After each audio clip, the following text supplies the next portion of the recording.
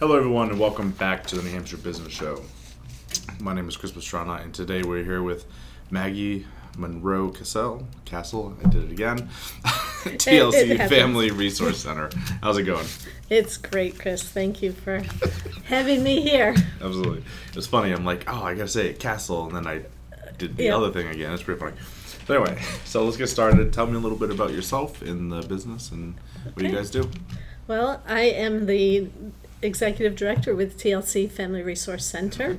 Our offices are in Claremont, but we serve all of Sullivan County and Lower Grafton County, so the 11 towns in the lowest part of Grafton County, which altogether make up the district office for DCYF, which is why we have that particular catchment area. But we serve all kinds of families throughout the region. Our mission is to promote the optimal health and development of children and families in our part of New Hampshire. And we do that by providing a wide range. We strengthen and support families by providing a wide range of free programs, parent education, support groups, and events that will help families attain the goals that they are looking for. Okay. So what does that entail? So it entails a lot. We started as an agency 26 years ago that worked only with new moms, and we had a totally volunteer core of mostly women who were grandma-type women, sometimes younger, who went out when a new baby was born and literally gave them a hand up, just a supporting hand, an opportunity to go to the bathroom without having to worry about the baby, or to wash some dishes, or just to hear from another parent how it's going to be okay if they have concerns or questions, or even just to have another mom there who says, "Oh, you're doing great." But because our office is focused in the Claremont area, we found over the course of about 10 to 12 years, my predecessor realized that there was a need for supporting families kind of beyond just any family. And we ended up getting some contracts with the state of New Hampshire to prevent child abuse and neglect. So many of our families now are families who are doing okay, but because of poverty or substance use disorder or violence or mental illness, they may be at risk for child abuse or neglect. And so it's their choice. They're not mandated to do this, but if they choose, we will go in and work with them and help them. We have a curriculum called Growing Great Kids, and our now trained staff, no longer volunteers. When we started those contracts, we went to a fully trained staff of nurse, parent educators, and a mental health counselor, in order to meet some of the more significant issues of parenting than the average family that's doing okay and has supports in place already for themselves. So we have migrated from this volunteer model to a model of working pretty intensely with families who just, the core is okay, but there are things that are happening in their lives that are very difficult, and barriers that are hard to get over to provide the best for their children. We have now expanded to be an umbrella over a great many different kinds of programs, and I, as a parent myself of a 33-year-old and an adoptive parent, which is one of many models, realized that parenting, we talk about how important families are in this country and in the world, really. We focus on children, and yet we're really not acknowledging how hard that job is and how many things can stand in the way of success for a family. So, our staff, with their varying degrees of education and experience, all of them being parents, whether adoptive parents or foster parents or biological parents or grandparents, they all have experienced the challenges of raising children and having dreams that sometimes don't come true. And so we provide this resource of expertise that a family can call on in a natural sort of way. You don't have to feel like it's bad or wrong in some way if you're having challenges. We all have challenges. And so when we as a culture say families are important and at the center, and yet we're not saying it's okay to come to us for help, we're missing something. Mm-hmm. So we provide that from the early childhood programs that I just described to a program we have for teen sexuality education. It's a comprehensive program to help teens get the information they need to stay healthy, to avoid STIs and avoid unwanted and unplanned pregnancies. We then grew our programs from the sexual health program, recognizing that there is a really strong need for the youth population that identifies as LGBTQIA, lots of letters there. They need support. They're bullied at school. They're having a hard time adjusting, and so we now have a program called Rural Outright. And that program is also for parents who may be struggling with their children's identity, sexual identity, or gender identity. And most recently, we have taken on the peer recovery resource work in the greater Sullivan County area.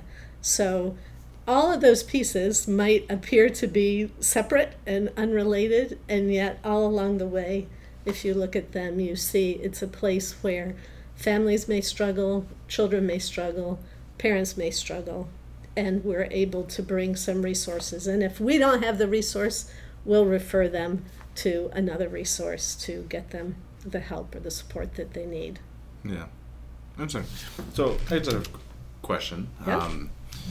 So you come in, say they want your services, and they come in and you see something really bad.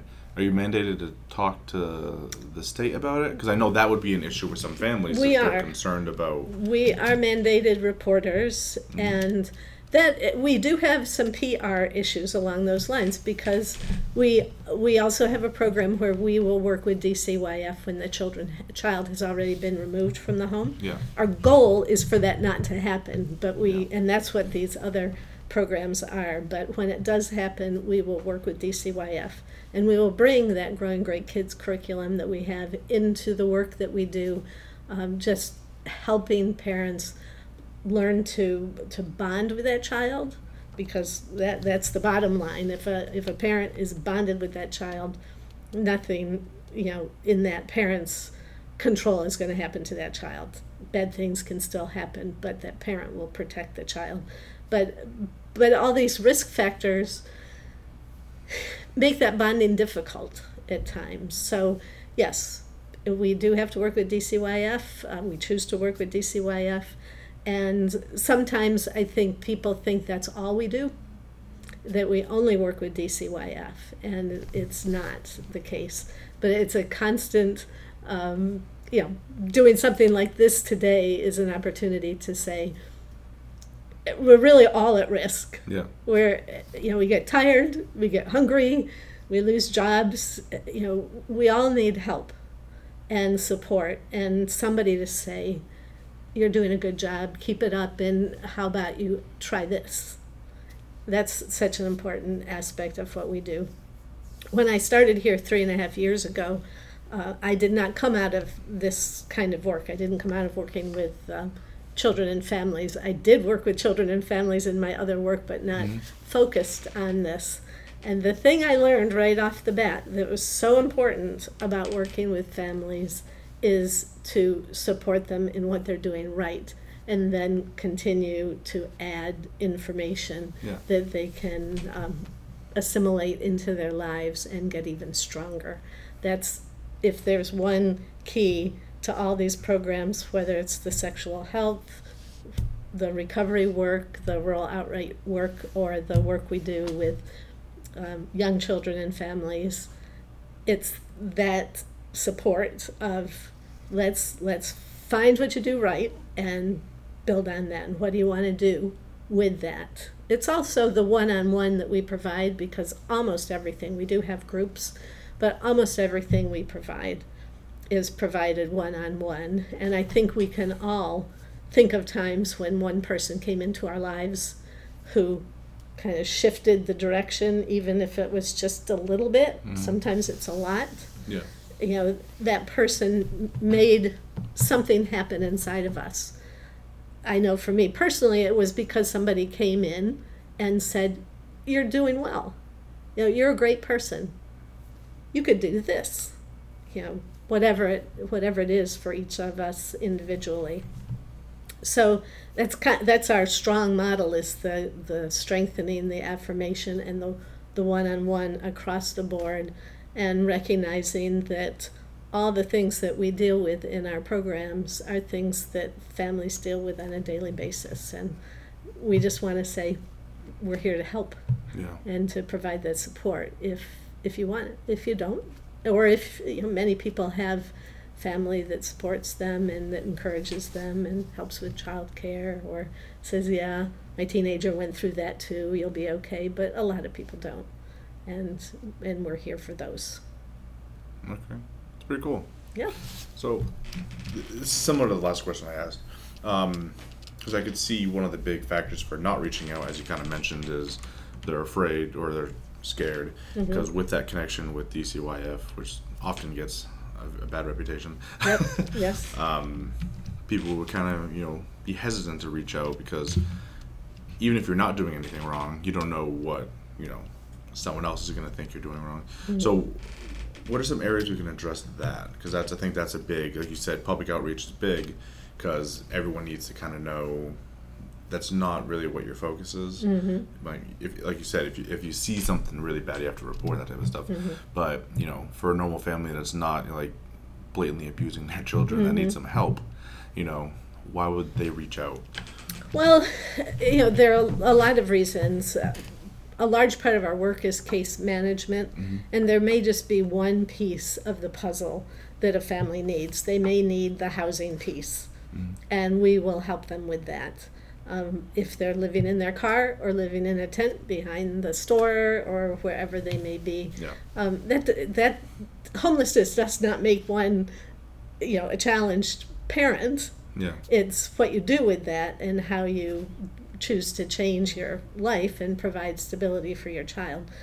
So we can help with that. Sometimes it's helping a mom figure out how to manage going back to school and childcare, and we have access to some state funding that provides supportive childcare.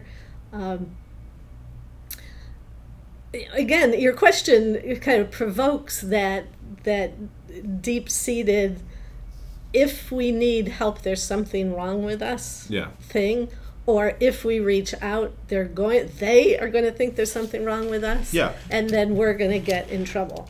And that's the cultural thing that we're trying to bridge, is saying it's okay to struggle as a parent. It's okay and it's normal. And we as a society need to say, we're here to help you, and we have resources to help you. I think another part of your question is, so what, and correct me if I'm going in the wrong direction, but so what if somebody comes to us kind of innocently thinking they need a little bit of help, but the problems are far worse than they think, and we really do have to report them if we see drug paraphernalia in the house or something like that. The focus is, we are not there to get them in trouble. We have to report. But if we do, when we have to report, we will continue, if they choose, to work with us. Sometimes we have to shift them to a different program, but we will work with them with the goal of either making sure that the child does not have to be removed, or if the child is removed from the home, helping them get the skills and the resources they need to show the court that it's time for their child to come back to them. And it's the upstream stuff. The DCYF gets a lot of bad press for things that happen, and bad things do happen in every state, not just in New Hampshire. And they're understaffed, and they've they've fixed that to some degree, taken on a lot more workers. But our goal, and some of the state funding we receive, is to catch those cases upstream before the child is removed from the home, because the trauma to the child and the parents when that happens is great, and the expense to the state is even greater. Yeah. So that's why the state is putting money upstream to try to keep that from happening. So that's the best I can say is, let us come in and be a partner with you and keep you from being one of those that falls into the system. Yeah. Well, yeah, and that was my point too. Like, it's okay to reach out to ask help if you need it, and they might come off differently, but that's the whole point to what I was saying is, it's okay to ask for help if you need it. Go get it. Your organization's not there to be the boogeyman. Right. Yeah, we're not an arm of DCYF. Yeah. We are here to help and to give whatever resources and education we can to make families strong, whether they're really, really struggling with all those risk factors I mentioned earlier, or whether there's just some one-off opportunity for a neighbor to have seen something a little strange happen and called DCYF. But that's only a very small, or a wedge of what we do, and that need for families with children of all ages, and through our home visiting programs, we do work with families with children right up to age 18. That's one place we can intercept their lives and help prevent something from happening. To the teen resources we have and the recovery resources. Recovery right now, being such a big issue with families in all across the country. Yeah. We will intercept, and we will provide as much prevention resources as we can to strengthen that family. Pretty cool. I like it. Yep. Awesome. So people that want to reach out to you, learn a little more, utilize some of these services, how do they do it? We have a very extensive website, and people can go to that at TLC Family RC, standing for Resource Center, tlcfamilyrc.org, and that has information about all of the programs I've just outlined. Also has information about events coming up, like the race we have coming up in September that we hope people will register for, because it's one of our major fundraising events during the year. We also have a Facebook page for the agency as a whole, and for two of our programs, the sexual health program and, three of our programs, Rural Outright, Sexual Health, and the Center for Recovery Resources, all have their own Facebook pages. Okay. And I am always willing, as are any of our staff, just to sit down with somebody if they walk in the door. And if somebody's just interested in what we do and getting a broader picture, it's a great way to do it. Just stop in, and any staff member who's available can help them. If somebody is feeling like they could really use the family support, whether they're dealing with recovery or sexual health issues or child challenges and developmental issues, they can call and ask for Renee, our intake person, who then will help them understand, which program might they gain the resources they need from, and hook them up with that and enroll them if they want to go that route. And she will go out to their homes. We'll meet people in their homes. We'll meet them at Dunkin' Donuts. We'll meet them at the local library. Our goal is to take down as many barriers to support for families of all ages as we possibly can. So anything we can do to touch their lives and to make them feel comfortable and want the services, we're there for them. Awesome. So thank you for joining me today. This has been a lot of fun. Yeah. Goes fast, doesn't it? Yes, it does. I told you I was not at a lack of words. That's awesome. So thank you so much, and thank you everyone else for watching. That's going to be it for today, so everyone be good. That's it for today, everyone, but it doesn't have to end there. Head over to iTunes, Stitcher, Google Play, or iHeartRadio to get more from New Hampshire's top entrepreneurs.